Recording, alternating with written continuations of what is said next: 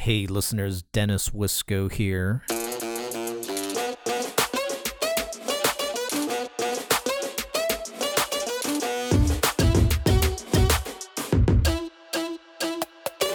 I want to thank the new listeners that are coming on board. I hope you stay a while.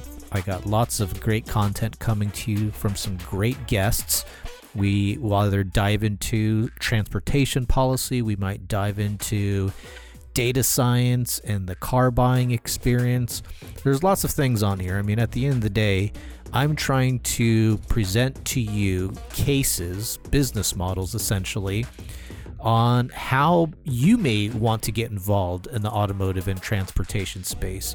Certainly with this type of economic crisis and the ensuing recovery, there's going to be lots of opportunities for you to make a buck or two if you're listening to the right people, if you're following the right companies, if you're analyzing the correct models and why a model works in one case and doesn't work in another.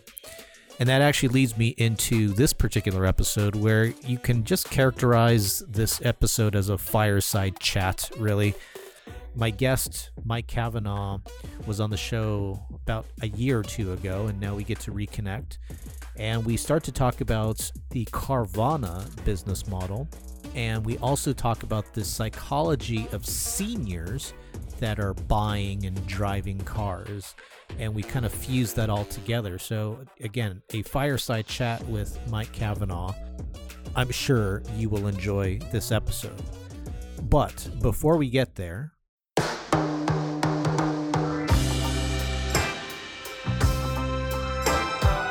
well, listeners, I want to thank my media partners, CoMotion Miami. They just hosted their virtual event, and I got to say bravo to them.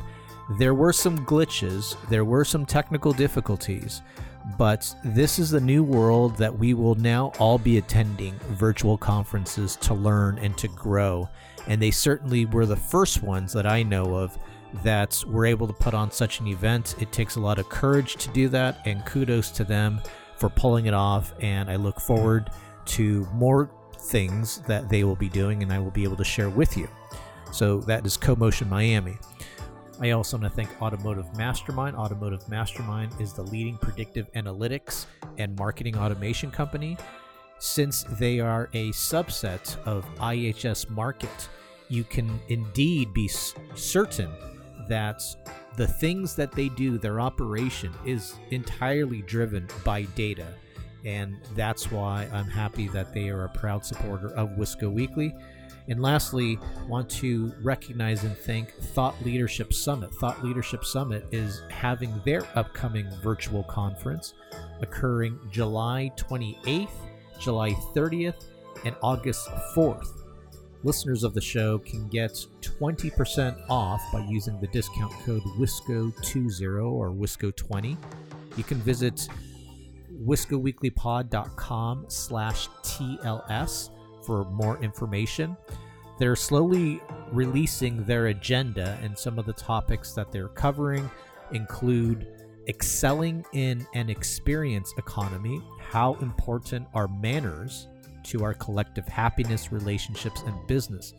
It's kind of an interesting topic there. I think that's a bit of a throwback, but certainly manners are necessary, especially in this day and time. It's like we've lost what manners are, so it'll be good to revisit that. Other topics include customer first digital transformation. You have exceeding the customer experience expectations in the fast changing car buying landscape. So that's just a preview of the topics that are discussed at this particular virtual conference. Visit WiscoWeeklyPod.com/TLS for more information and to get the discount code, or you can register directly at tlsummits.com. And again, use WISCO20 for 20% off admission. Now, I do have a promotion for you for those that want to attend Thought Leadership Summits on me. I have 4 free tickets to give away.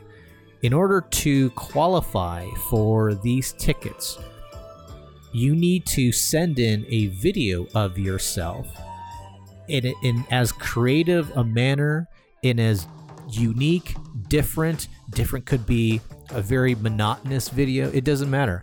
I want you to send me a video where you are getting your favorite beverage and you are toasting to the customer experience.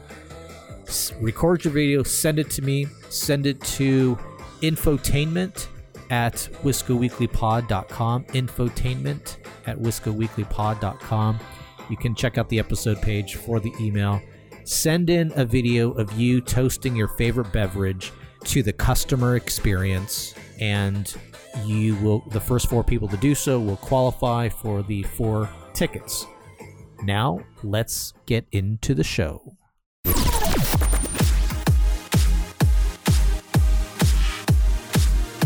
You are now tuned in to the Wisco Weekly Experience.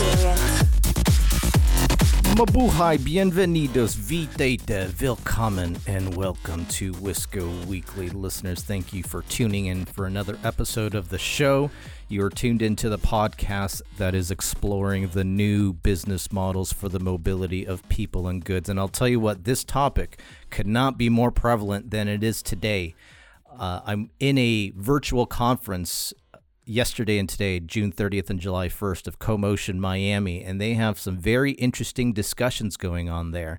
And I will say that when it comes down to the future of your mobility, if it's moving yourself or if it's moving goods, city agencies, state agencies, they don't really have the answers, and they're not as motivated to come up with some solutions as pre-COVID. And one of the things that I've talked about on the show many a times, be it if it was with Boone Park and Fair, Dale Pollock, the good folks at Automotive Mastermind, is used cars. Because as we see what's going on in today's society with the pandemic, with the protests, and what essentially will happen immediately once we do find the vaccine and once we do kind of settle down all the racial tensions, is people are going to have to look at new ways of moving. And right now, it seems like with the public sector, transportation, mass transit, buses, trains, those are not going to see any great innovation because of budget cuts. So there's one particular area that can see this proliferation of use, and that is with used cars. So my guest today, I'm super stoked about because you can call him a friend now. I mean, we had already one recording, and I'll put that on the episode page, where we talked about leadership in the automotive space. And if I encourage you, if you're looking for leadership advice, visit that episode or listen to that episode, and you will be motivated. My guest today is the executive vice president of Max Digital. One of the things that I absolutely love about this dude right here is that he is the David Goggins of the auto retail space. I mean, the guy, he's going to share with us more about this, but he's the guy that once the lockdowns were happening, I was drinking. I was coping with lots of fatty foods and with some copious amounts of alcohol. He did the exact opposite, and that's exactly who this gentleman is, and that's how he lives. He's just a guy that is steady. He's super, super focused. So, men, women, and children, please welcome to the show my good friend, Mr. Mike Cavanaugh. How are you, sir? Thanks for having me. Doing great.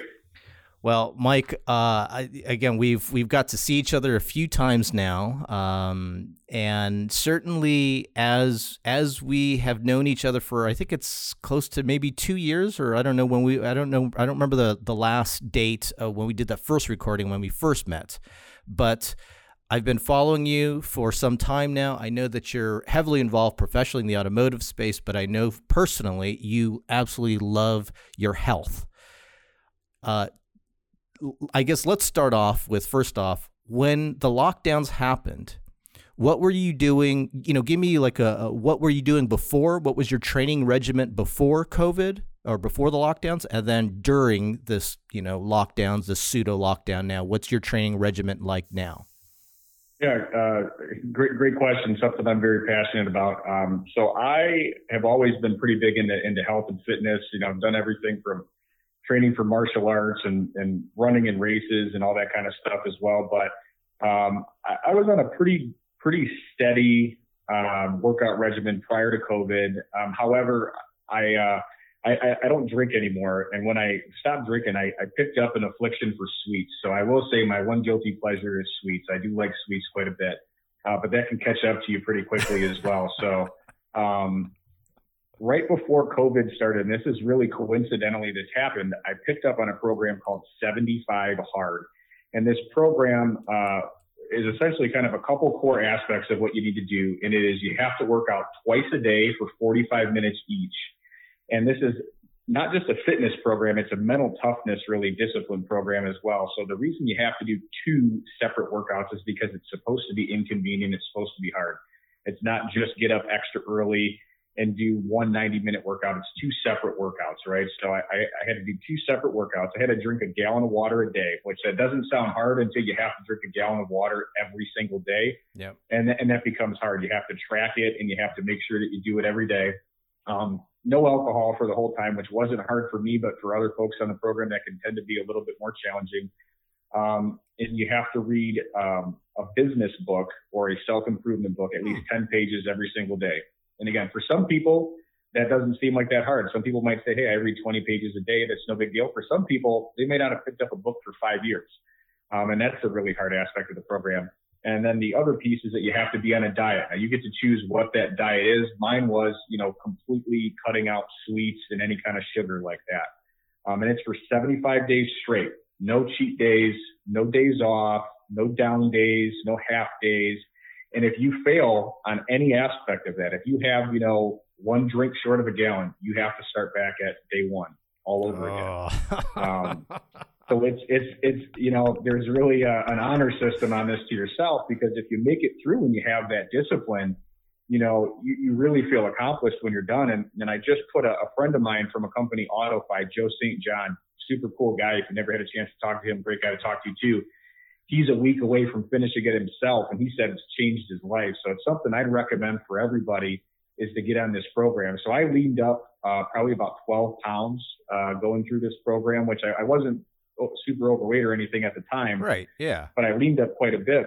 But what I found when all of this crazy stuff was going on, and to your point, most everybody, started to pick up a little bit extra drinking habit through the period.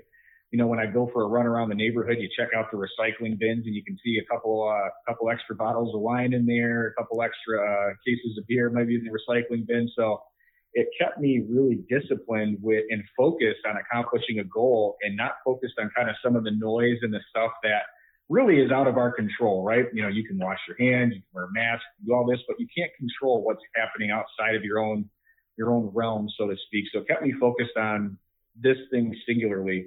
And what happened with that mental discipline and physical discipline throughout this is it kept me focused on work and really driving towards a goal as well. And as an organization, as a company, we saw a much better Q2 than we expected to have. And I think a lot of folks did, but I think personally, a lot of my, focus helped me become more successful at work as well throughout this process. Do you use any supplements for this training? I mean, obviously the physical part isn't as daunting, but now that when you're also compounding that you have to read and you have to be on this diet, that does require significant brain power and other muscular power. Were there any supplements that you were using during this process also? Yeah, good question. So, throughout my life, I've been big into fitness for, over 20 years, and I've tried different supplements over time. And what I found kind of what works for me personally, is really a good dose of several different vitamins. And there's one pack that I use. It's from a company called First Form, First PHORM, and it's called Microfactor. And it's like, I get it on a subscription, and it's about $2 a day, but you've got, 10 different vitamins in there, and it helps everything from, mental health to your physical health as well, joint health. And it's worked really well. I noticed a tremendous difference when I don't take those for 2 days. I forget. I could drink as much coffee as I want, and I don't have the same level of energy. And I'm a guy that I typically get up, 4:45, 5:30 is a late day. So I'm an early riser, so I need that energy to kind of power me through the rest of the day, and it totally helps. Are you familiar with nootropics?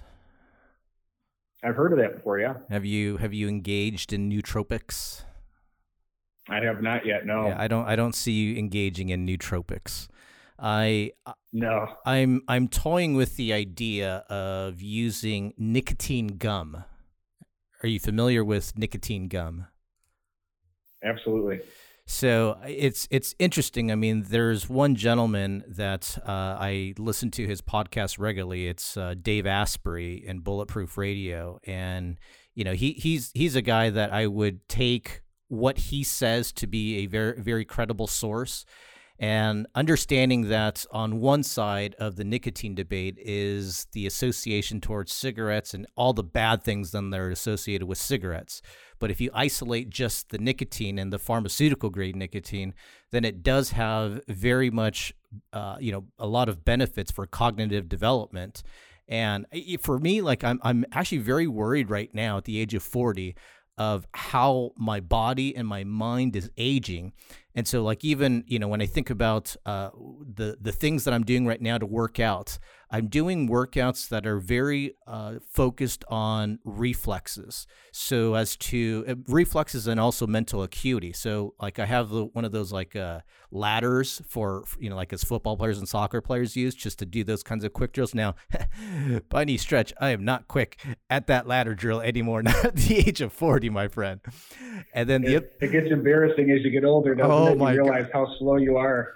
And Mike, let me tell you something, my friend. I played basketball when I was very young, and my greatest strength was being quick. So now I'm doing these little foot drills. Like I'm like, holy cow, I can't believe it's taken me. I'm like having to baby step all these drills and start off very slow, then work my way up. But to that end, let's start to pivot into some more of the professional topics here now, where one of the things that you and I are involved in this space in automotive, but specifically, we have a very strong interest in the used car market. I tend to look at the used car market in more or less two ways. One is if we are to argue the sustainable aspect of the automotive and transportation space, putting more cars on the roads and new cars on the roads is not going to help that cause. So we do have a vast amount of used cars in our space. I mean, I think there's about 270 million cars in the United States. And so a lot of that's going to be used cars. We know that, well, at least prior to 2019 or 2020, in 2019, there was always about 40 million used car sales. There are some big players now that are coming into the space. The one player that's kind of that they've been in the space now for, 15, 20 years is CarMax. But a new contender is Carvana. Carvana, we'll get into this maybe a little bit later as we talk about this, but Carvana is a company that I've been bullish on for some time. And I'm almost glad that while I don't like to really have this attitude of I told you so to other people, it's kind of at that point where I told you so. Now, you may disagree with that, actually, and eventually I might tell you I told you so. But what do you think about Carvana? So I've been a big fan of Carvana from inception. I was previous to my role here, I was the chief operating officer of a 28-store dealer group. And really 5 years ago, wanted to get more into this digital retailing space before it was a buzzword, before anybody knew about it. And I had bought several cars from Carvana at our organization through different people to see how the process worked. And it's evolved, throughout time, obviously like any company would. But I've been a big fan of them, and I've, publicly spoken to an admiration of them and their business model and what they do, and been met with, quite a bit of negativity because of it, because, I'm a big psychology fan as well. And, the opposite emotion of fear is anger, right? So when somebody fears somebody or something, they tend to lash out with anger towards it. And I think what happened with Carvana in the industry as a whole is a lot of people were afraid that they were going to do what they're doing right now. They were going to disrupt the industry. They were going to take some used car sales volume away from a traditional dealer, provide a better customer experience than they were willing to provide at the time. And so they said, they'll never work. They'll never fail. Look at their financials, But what a lot of people don't understand is that, when you're building, you're not trying to build one dealership and get them to be profitable in their one market. you're trying to grow a national brand, it requires tons of investment, right? And reinvestment. And as you get new capital, reinvesting it, right? And as you enter into new markets, I have been part of this myself. When we opened new markets at my previous company, it required a ton of investment, and you weren't profitable for the first year in many cases because you had to build brand awareness. You had to, educate the market on why you were different from everybody else. And especially, with Carvana, with a totally different concept than what consumers were used to and didn't even know was possible in many cases. And still some folks don't know it's possible, believe it or not. It's expensive to do that. And I think, they've really been a trailblazer in this space for other companies. There's a lot of talk right now, obviously with Vroom just going public, and now Shift, the talks of Shift going that direction as well too, which I think, we saw what happened with Vroom's IPO and how quickly they went up. And there's a lot of, positive vibes, so to speak, now around Shift. So I think the industry as a whole has went from that, fear and anger kind of stage with Carvana to, all right, these guys are onto something. How do we emulate this in our own way, in our own manner? And I guess it should also be clear, listeners, that every now and, I do trade, and there are times where I do trade with Carvana. Right now I'm not trading Carvana, but again, it could happen. Regardless, Carvana right now has a market cap of, I think it was like $20 billion or $21 billion. Vroom has a $6 billion market cap. CarGurus has a $2 billion market cap. CarMax has a $14 billion market capitalization. So what these market caps are showing is A, the viability, and B, how much of a big player Carvana is. Carvana with $21 billion in their market capitalization, the next level, Mike, for them to compete with in the likes of, other profitable companies are your automakers. Ford is at a little over 30 billion. GM is 40. Toyota, no one's going to touch Toyota, or at least Tesla's the only one that will touch Toyota. But Carvana is such a big player now that, and not only are they a big player, but they're also showing how they can conquer new markets that are in a state away from them. There was the one case in Pennsylvania where I think it was Bob Ruth Ford, and he was pretty vocal on LinkedIn. I don't know if you follow him, but I started coming upon his posts and how with the differentiation between essential and non-essential businesses, his dealership could not sell cars, but Carvana, located a state away, was selling cars in his market. Are dealers going to adapt these new business models that will allow them to want to look to sell state to state?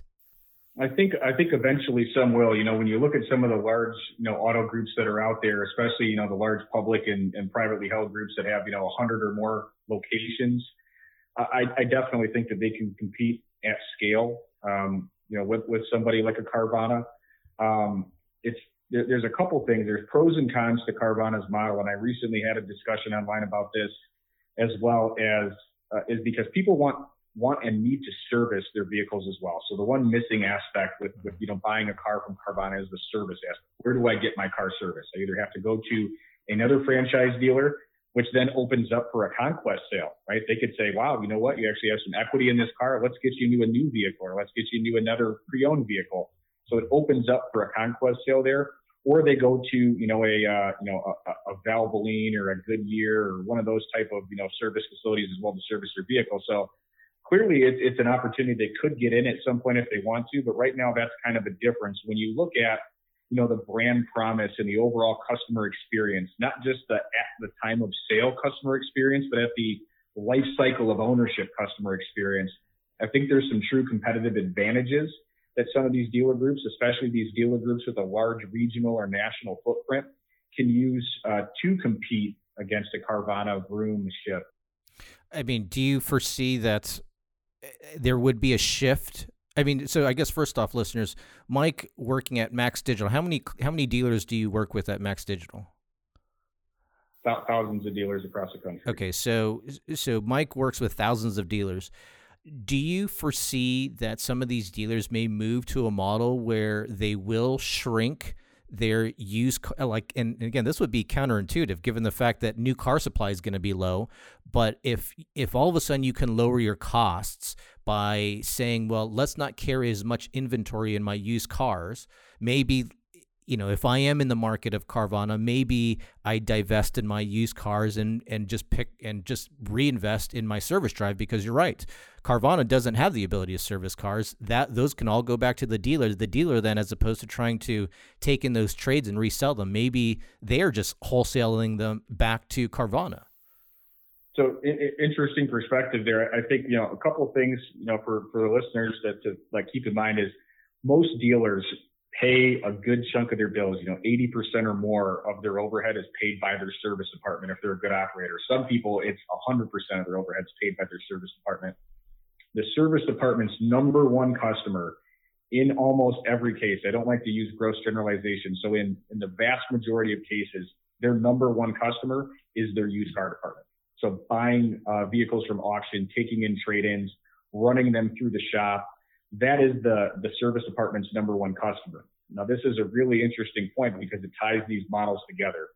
And I had a discussion online about this as well, is that, people were saying, and you might have seen these posts as well on Facebook or on LinkedIn, when somebody posts a picture of a simulcast and they see that it's CarMax Carvana bidding on the car and paying way more than the franchise dealers are paying for the car. And the point that I brought up was, a lot of these organizations run central reconditioning facilities and they don't treat it like a profit center. The service department is a profit center. Parts and service is a profit center for dealerships. And a lot of times they charge themselves retail or close to retail labor rates for reconditioning, which dramatically increases the cost of the car and then dramatically shrinks your margin of profitability on the sale of the car. So Carvana and CarMax can pay more for that car because their reconditioning costs are less and they're not looking to make money in that department. They're just looking to get a car ready for sale. So there's some kind of conflicting dynamics here that, you can see how this creates an interesting scenario. One of the things how I look at Carvana, for instance, is that, they are the kind of company that handles everything primarily in-house, and be it if it's the buying of cars, the reconditioning of the cars, the logistics and the transporting of the cars, to the creating of the brand awareness. Now, this is where I see you and Max Digital being, you could say competitors, where you may be analyzing their business to saying, hey, what is it that they're doing that is achieving this level of customer experience that you could take to your thousands of dealers? What's your assessment on how you're interpreting their business and how that translates to what you're doing for your dealer clients? Great question. I mean, for years and years, we've looked to and admired CarMax. We've hired previous CarMax people. For the last couple of years, we've looked to Carvana and what they do, and try to figure out how can we help equip, your average franchise dealer with the ability to do what they do. And one of the key things was how well they merchandise their vehicles. And this was kind of I'll call it a lost art, so to speak, in the car business for a long time, is people were hyper focused on stocking the right inventory for the right price, pricing it competitively to move it quickly off the lot. But the merchandising aspect, or building value in that vehicle and highlighting the unique, factory packages, options, equipment, providing, excellent photographs that help really merchandise that vehicle to a customer who, in Carvana's case, will never come to a showroom to see that car.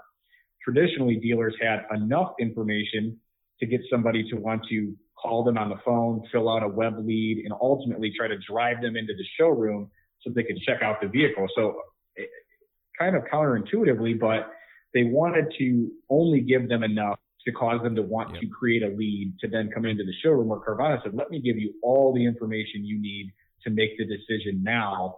And I think, it's been said a couple times recently, is the industry moved forward about 3 years and 3 months because everybody was forced to say, how do we sell cars online? We weren't prepared to do this. We thought this was a passing fad. Now it's the new reality. We have to do this.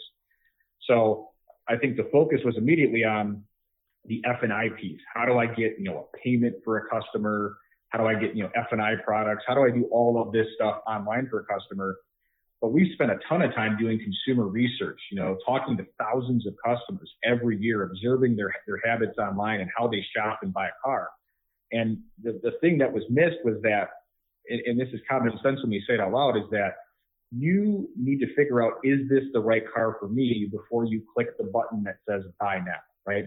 And if you don't give them enough information to help them determine this is the right car for me, they're going to move on and continue shopping, even if you have all of those payments and F&I products and everything and that ability to, deliver a car to them. So that merchandising piece is the key thing that we help equip dealers with is how do you educate the dealer on, does it have the right factory options, equipment, packages? How does that vehicle compare to the market? We give them a link, on their website so that the consumer can educate themselves while they're on that dealer's website to see how does this compare to the market. Because if you don't do that, what are they going to do? They're going to abandon the dealer's website. They're going to go back to the third-party website to do their own research. And then the likelihood that they come back to your dealership is a lot less likely than if you provided them with that information right on your website. So it's those types of things that we've focused on, over the last couple of years and really have had some success with lately. So to your point, Mike, this actually is, you've hit the nail on the head here. This is the differentiating point. And certainly what I will keep an eye out as I continue to audit myself, the automotive space, and that is the merchandising of vehicles, because you're absolutely right. The merchandising strategy of Carvana is very different than the normal dealership, and the normal dealership presents information in order to convert the customer to submit their information or to visit the store, which goes back to the principles of people. Well, I know there are the arguments and the stats to back up that people still want to go to a dealership to buy a car, and okay, fine, fair, but also embedded in that output is the input that says, well, I as a dealer want to have that customer in my store also. As you move to that other model where if merchandising is now given to the point where you can transact online, that would be the shift that would move the tier 3 and all the auto retailers to the next level. I'm apprehensive on, or I should say I'm more reluctant to know when that will happen. When do you think that would happen? I think there's a lot of, government regulations, state regulations that may hinder that. I think absent, some type of catastrophic event like COVID-19 happening, this wouldn't even have been a discussion. It just would have never happened. I first saw when I was part of my graduate program, it was with all folks from the automotive industry at Northwood University. And this was back in 2009, I want to say. I forecasted that, within the 2020s, within that decade, we would see the dealership model evolve into more of a test drive and delivery center and less of a, behemoth building where people hang out for hours. Because back then, I don't know if you remember, we saw the trends of people putting in, coffee shops and nail salons and all kinds of crazy stuff in dealerships, because it was like, this is this place where you're going to come in and spend hours. How do we make it more enjoyable for you versus solving the problem of people don't want to spend hours in the dealership? And when I said that, and I said, look, people are going to either get remote delivery or they're going to come in just for pickup, and we're going to do way more of the transaction online.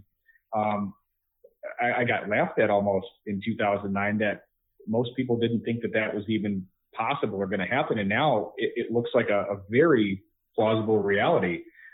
If you think we're in 2020 now, by 2030, I think it's going to look a lot different. If you look at retail in general, and this is the thing that every industry is guilty of. They say, yeah, but this is different. It's the car business. Yeah, this is different because we're in New Mexico. It's different over here. Retail is retail, and, how we do business in the United States is very similar state to state. There's some small differences, but, ultimately when you see more of, these pop-up stores happening rather than these large stores, you see department stores closing in mass, these big multi-story stores where they have all these different brands that you can buy. They're going away. They're moving to the world of online retailing.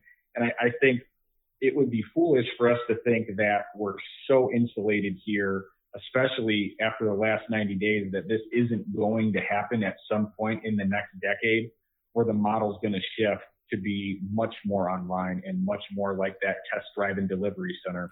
Well, let me play the antagonist here. So obviously, first off, I would side with you. I do think that these are different times. I think the pandemic has not just proved how maybe not deadly, how impactful a virus can be, but it's also psychologically changed us, where we do want to spend more time at home with our families. Companies are saying that, you know what, it actually is okay to work from home, which means then these big retail spaces may not see this traffic ever again. But there are some that would still say, nah, once we find the vaccine in a year and a half, everything will go back to normal. For those naysayers, Mike, what do you tell them? I mean, we're an ever-evolving convenience culture in general, and the trends were pointing this direction pre-COVID, right? We saw what happened when we had to go this way, and it expedited things. And again, I go back to human psychology a little bit, is people don't like to change in general. People don't like to change. And the longer that you've had a habit ingrained, the harder it is to change that habit. This threw people off of their course a little bit, off of the tracks of their habit. And while it'll be easy to fall back onto that track and into that habit, well, now there's an option, right? Now, use this as an example, especially for the demographic that kind of stereotypically people thought would have the hardest time adapting to digital retailing was the older demographic in America, right? These people, they like to come into the dealership. They like to go to the grocery store. They like to go shopping. They like to write paper checks and balance their checkbook, right? All of these, stereotypes that aren't necessarily always true, but sometimes they are. I'll use my own parents that are, my dad's 74, right? Well, he's buying more stuff on Amazon. They're getting groceries delivered from the grocery store and ordering them on their phone. He was in the car business for 40 years and he thought about selling a car to Carvana, right? Hey, I've got an extra car that I don't need. I'm going to sell it to Carvana. I mean, some of these, and I'm not the only one that has these stories, right? But I think you've opened up this new world of convenience to people that, as they age, they have a harder time with mobility. It's hard to get in and out of a car for some people as they get older. It's a pain to go there. And if they have health concerns, which we don't see a full light at the end of the tunnel with this yet, it's going to be a longer time period for people to get ingrained in this new habit, which means it's then going to be harder for them to get back into that old habit. All right. So, ladies and gentlemen, you're hearing from Mike Cavanaugh, Executive Vice President at Max Digital. Mike, we're going to come back to talking about seniors and how they view the automotive space, how they view what their next purchase would be, so forth and so on. I actually want to explore this more with you. Before we do, though, I thought that we can have a little fun. Let's break up the monotony of some of the serious talk. You ready? Sure. So I know you're a big fan of 90s hip-hop. I am. I am going to recite for you some lyrics to some 90s hip-hop songs, and you have to finish the line. Okay. Ooh, let's see if I can do it. Let's see. Hopefully they're all clean. A lot of that 90s hip hop isn't appropriate. I don't know. I realized that once I had kids to listen to in the car, and I said, I better turn that down. I don't think that's a good one to listen to with 8-year-old and 3-year-old. Let's just say this one may be NSFF, not safe for work. Maybe. We'll see. Gotcha. Here you go. You ready? So again, finish the line. I'm twinking into a whole new era. G-Funk, step to this, I dare ya. Funk on a whole new level. Rhythm is the bass, and the bass is the treble. RNG. Ooh, all right. Nice one. All right, next one. Cash rules everything around me, Cream. Get the money. Dollar bills, y'all. Wu-Tang. Damn. All right. Let's do a couple more here. You hit me West Coast and East Coast there. I got to cover the whole country here. Oh yeah, I got some tricks up my sleeve here. All right, here we go. All the players came from far and wide, wearing afros and braids, kicking them gangster rides. Now, I'm here to tell you there's a better day. That's Outcast. I know that's Outcast. I can't finish the lyric. I can hear the beat in my head. I can't remember the lyric. It is by Outkast. It's the song "Players Ball," and the next line goes, when the player ball is happening all day, every day. So that's right. All right. Well, you know what? Maybe I'll give you 2 more or so towards the very end of the episode here, and let's see how you fare off. Okay. All right. Mike Cavanaugh, let's talk about your parents, or your father specifically, and the older generation that they often are left out of the discussion on how they should be served. What are their habits? My father, like yours, is very much open now to these ideas of mobility solutions. If it's Uber, if it's ordering groceries, I mean, I'm sure at some point Turo will be an option for him. What are you seeing happening in the automotive space, in the automotive retail space, that perhaps does start to address the needs of seniors?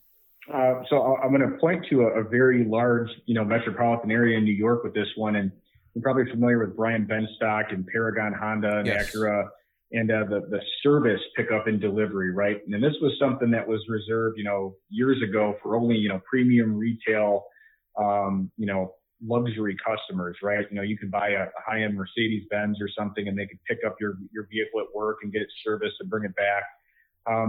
But this is going to become the norm, I really feel, especially as COVID is present. And we saw way more dealers do this over the last several months because they had to. If I wanted to generate revenue, people are afraid to leave their house. I need to go there and pick it up.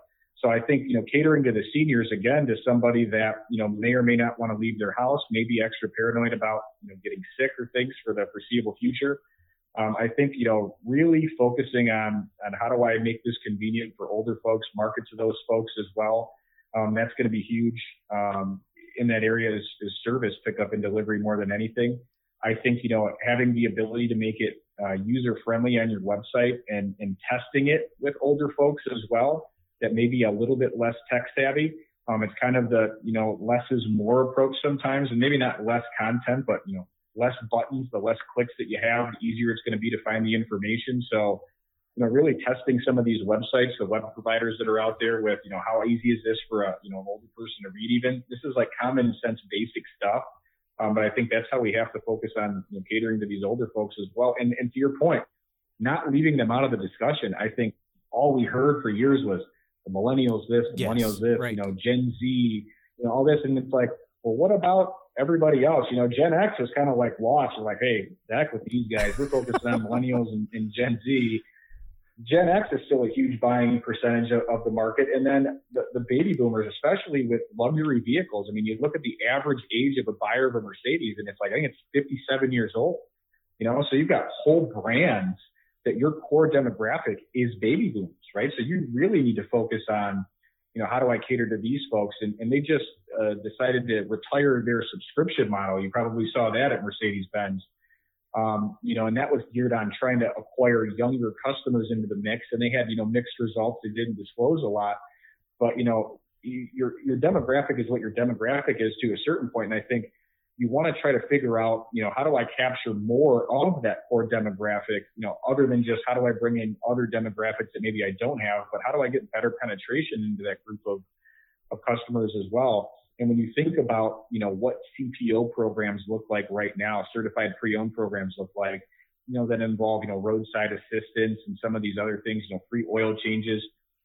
These CPO programs kind of evolve as well into, free pickup and delivery for service appointments, within 25 miles or whatever that may be, to help capture a larger share of the market, especially with older folks. Yeah, the focus on millennials over the last decade now in terms of their buying experience and trying to basically create the model that accommodates the millennial persona in hopes that everybody else will adapt.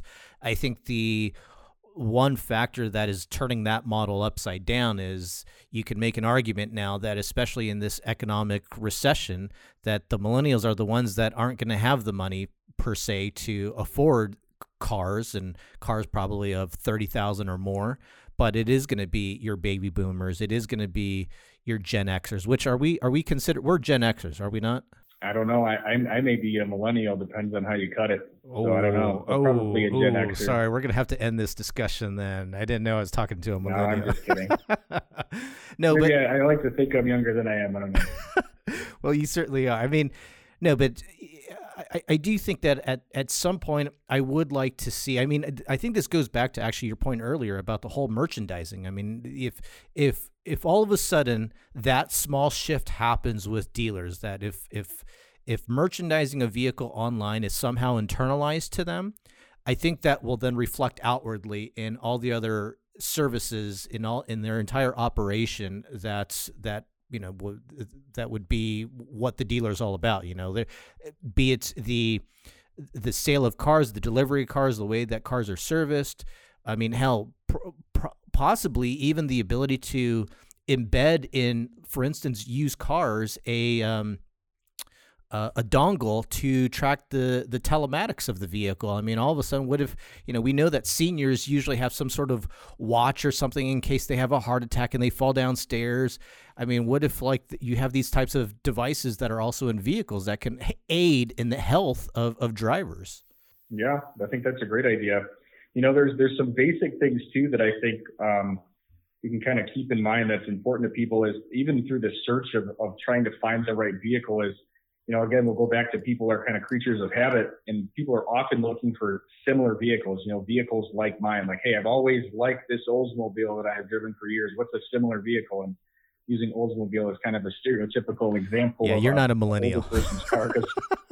No, because my grandparents drove an Oldsmobile 88 when I was a kid. But, if you're used to driving a certain type of vehicle and maybe they don't make that vehicle anymore, or maybe you're looking at other brands, whether this is third-party websites or whether this is a dealer's website, to have the ability to say, like, hey, how do I help present this customer with vehicles that are like the ones that they're used to driving, that have the same trunk space or the same leg room or the same kind of gas mileage? My father-in-law lives in New York, and he drove to Michigan recently, and he was, bragging about his gas mileage. I switched him over from a BMW X5 to a Ford Explorer hybrid, and he loves it, but he was bragging about his gas mileage. And, some things that some people may not be as excited about, maybe this older demographic who might be on more of a fixed income, they may care more about these things. So how do you highlight those things to help make it easier for them, throughout their shopping process too?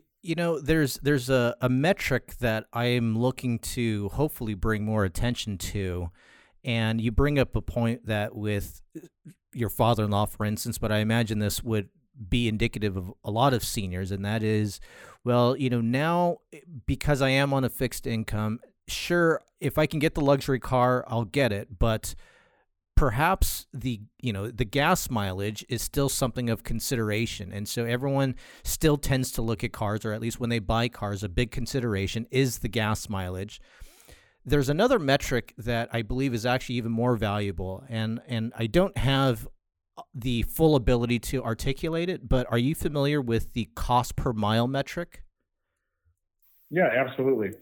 I do wonder how much of a transition in the psychology of buyers and drivers if you did start to focus on the cost per mile, because I do think that if we are to subscribe to the idea that the world is going to be a lot different now in post-COVID, and you may not see as much traffic on the roads now, or many cars on the roads. It doesn't mean people won't have cars. I still think people will have cars, but driving on roads now, it might not be that big of a deal anymore. And so then if all of a sudden you're to quantify your driving in a given month, and you look at it in the overall context of your finances, I do wonder if that cost per mile metric starts to shift the psychology a little bit, that says, maybe I should be looking at cars that produce X, 20 cents per mile, 30 cents per mile. And then they internally can say that, oh, that means I'm going to be driving X distance. It's going to fulfill these grocery standards that have this cost, and so forth and so on. I think, if we want to see more widespread adoption of, electric vehicles, I think that's going to be a key cost, right? And I'll use an example, not with an electric vehicle, but something that I did back in 2008. Let's see, it was right around 2008. Remember when gas hit $5+ a gallon, which is super high, highest it's ever been in the country. Well, at that time, I had gotten a Jeep Commander with a Hemi, right? Oh, geez. Which seems really like 8 miles per gallon. Would you do that? Right. Well, at the time, I could have gotten, I was a Jeep guy for a long time, and I could have gotten one of those really small, I think it was a Jeep Patriot at the time. Like the fuel economy was just great on this car, but the lease payment on this car was substantially higher than the Commander because they were trying to incentivize moving these Commanders because they were like a boat anchor, right? Like they just couldn't get rid of them because they were a V8 Hemi and gas was $5.47 a gallon at the time. Well, I did that kind of cost per mile and total cost of ownership myself, on the back of a manila folder. And I'm like, you know what? I'm going to have a way bigger, way nicer vehicle, and it's going to cost me less because the lease payment's way less. And I think, there's some efforts to do that with the electric vehicles, right now, but to standardize that and be able to compare this to say, hey, look, if you're looking at, a Tesla, or you're looking at, a Chevy or whatever it may be, I'll say like that Cybertruck, for instance, compare a Cybertruck to an F-150 or a Chevy 1500. Maybe you look at that math, and even though the retail price is higher and your payment's higher every month, you're like, but I'm going to save all this money on gas on this thing. It may end up being the same, but I think people conceptually have a really hard time doing that because they're so geared around what is the retail price? What is my monthly payment? Those are the deciding factors. The other stuff, it's not that it's too complex or too hard to do, but it's just these other kind of minutia type extra steps that people don't necessarily take into account. At least in mass, they don't. What's what is your father and your father-in-law and other seniors you've spoken to? How do they think about electric vehicles? I don't think they're opposed to it. Early on, I want to say it was 2010. I picked up a Ford Fusion hybrid, and it was the Motor Trend Car of the Year. And I was doing quite a bit of driving at the time, so I wanted to get a vehicle that was really fuel efficient on gas. And I think it was like 47 miles to the gallon or something at the time. It was really good. And the thing had excellent technology. I've always been a fan of Ford's, interface. That sync system for the last several years has been one of the best, interfaces kind of in a vehicle, in my opinion.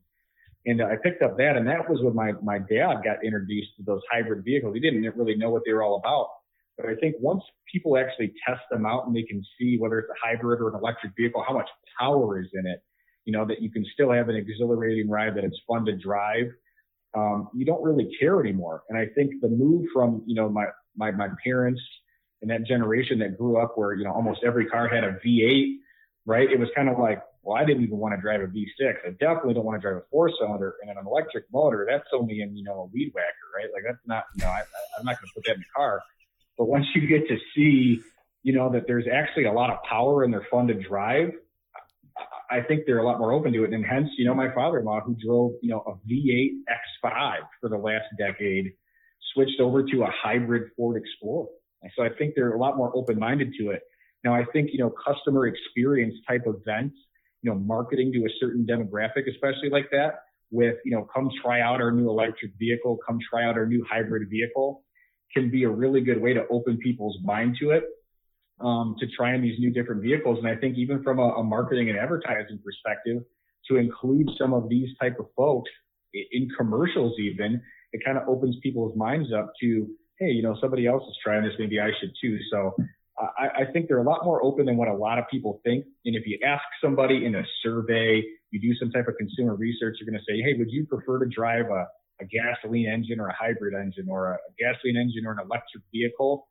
They're going to default to what they know by chance. But if you let somebody experience it, and then you ask them, what did you prefer? They might say, wow, this thing was really fast because there's no hesitation with an electric motor. This is a lot better than what I thought it was. You were mentioning marketing and advertising. Advertising on social media looks like that's going a bit awry, specifically on Facebook. How's Max Digital looking at advertising with your dealer partners and what you're advocating on advertising on Facebook's platform, at least in the month of July? I've had some talks with Facebook myself around different things that we can do, and I think they're trying to get more involved in it themselves versus a lot of the third-party providers that are out there. So doing direct sales to dealers to do this. So I think part of the design with, how things are going, I should say, part of how things are going is by design a little bit right now. From our perspective, it's just how do we ensure that the dealer's vehicle content, everything from the photos to the descriptions to the actual content on the vehicle is displayed properly in any manner, in any media, in any form, whether that's on social media, on a dealership's website, whatever that may be. So we're kind of agnostic to where the data shows up. We just want to make sure that it's there and it's quality and it's accurate when it gets there. But I do think that social media has been a powerhouse to drive traffic for years, and it is, to your point, going a little bit awry right now. So people have to be a little bit creative about, how they reach their customers. And this has always been the hard way is people buy from people. People buy from people with everything that they do. People shop at places that they shop because of the people and the experience. This goes back to customer experience, right? And so if you have quality people, you can retain your employees, and those employees do a great job of following up with their customers, and they do a great job of asking for referrals, and they engage with their customers on social media. That's not going awry, right? Some of what you pay for and the generic marketing type things, those are going awry, but the folks that have invested in their people and their people have invested in their customers and truly built a relationship, not just a transactional relationship, that doesn't fail, right? Whether that's facilitated through social media or through phone calls or birthday cards, right? It's the people that have been good at that. You look at some of the top salesmen in the world at Ali Rita, right? And in Dearborn, Michigan here, he keeps a good relationship with his customers and he gets referrals. When I sold cars, I was a 40 plus car a month guy every single month before we had CRMs. So I'm definitely not a millennial now, but we didn't even have CRMs. Well, how do we know it's true? If you didn't have CRMs back then, how do we know it's true? We can't validate that. We did have Outlook calendars, right? So I was able to actually take, Outlooks, and I kept everybody's notes in there, and I would move them forward, 1 month or 3 months, and just give somebody a call or send them an email, just checking in, make sure everything's going good. But it's like, if you train your people, you invest in your people, and you really get them focused on take care of our customers, right? Always take care of our customers, care about them after the sale. They're not just a means to make a commission. They are your customers, and, you should want to take care of them. That business model doesn't fail ever, right? And that's where you build value in. I get all my cars from Mike, right? Oh, you know what? You need a new car. You need to go talk to Mike. He's great. He'll make sure it's super easy for you. That's where the investment needs to happen. And why a lot of people don't do that is because it's not easy. It's not easy, and you can't buy it. You have to actually work hard and be diligent with that for a long period of time before that's actually successful. So let me ask you this, though, because I would agree that the car business in a lot of ways has been built on the idea that people buy from people. As we were talking about earlier, though, Carvana is the model that kind of destroys that people buy from people philosophy. And, then when we take a look at also the merchandising strategy, and also the fact that arguably retailers may not have the same level, the same quantity of a workforce. So sure, you may keep your top tier sales guys that have a 30-year client list, but as we move forward, those are going to be very far and few between.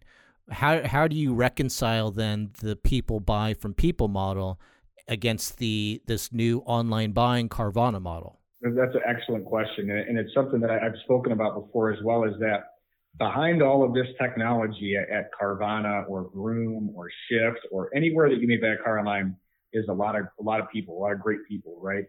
And what goes into the experience has a lot to do with the people, not just the technology. The technology is a tool that makes things easier, right?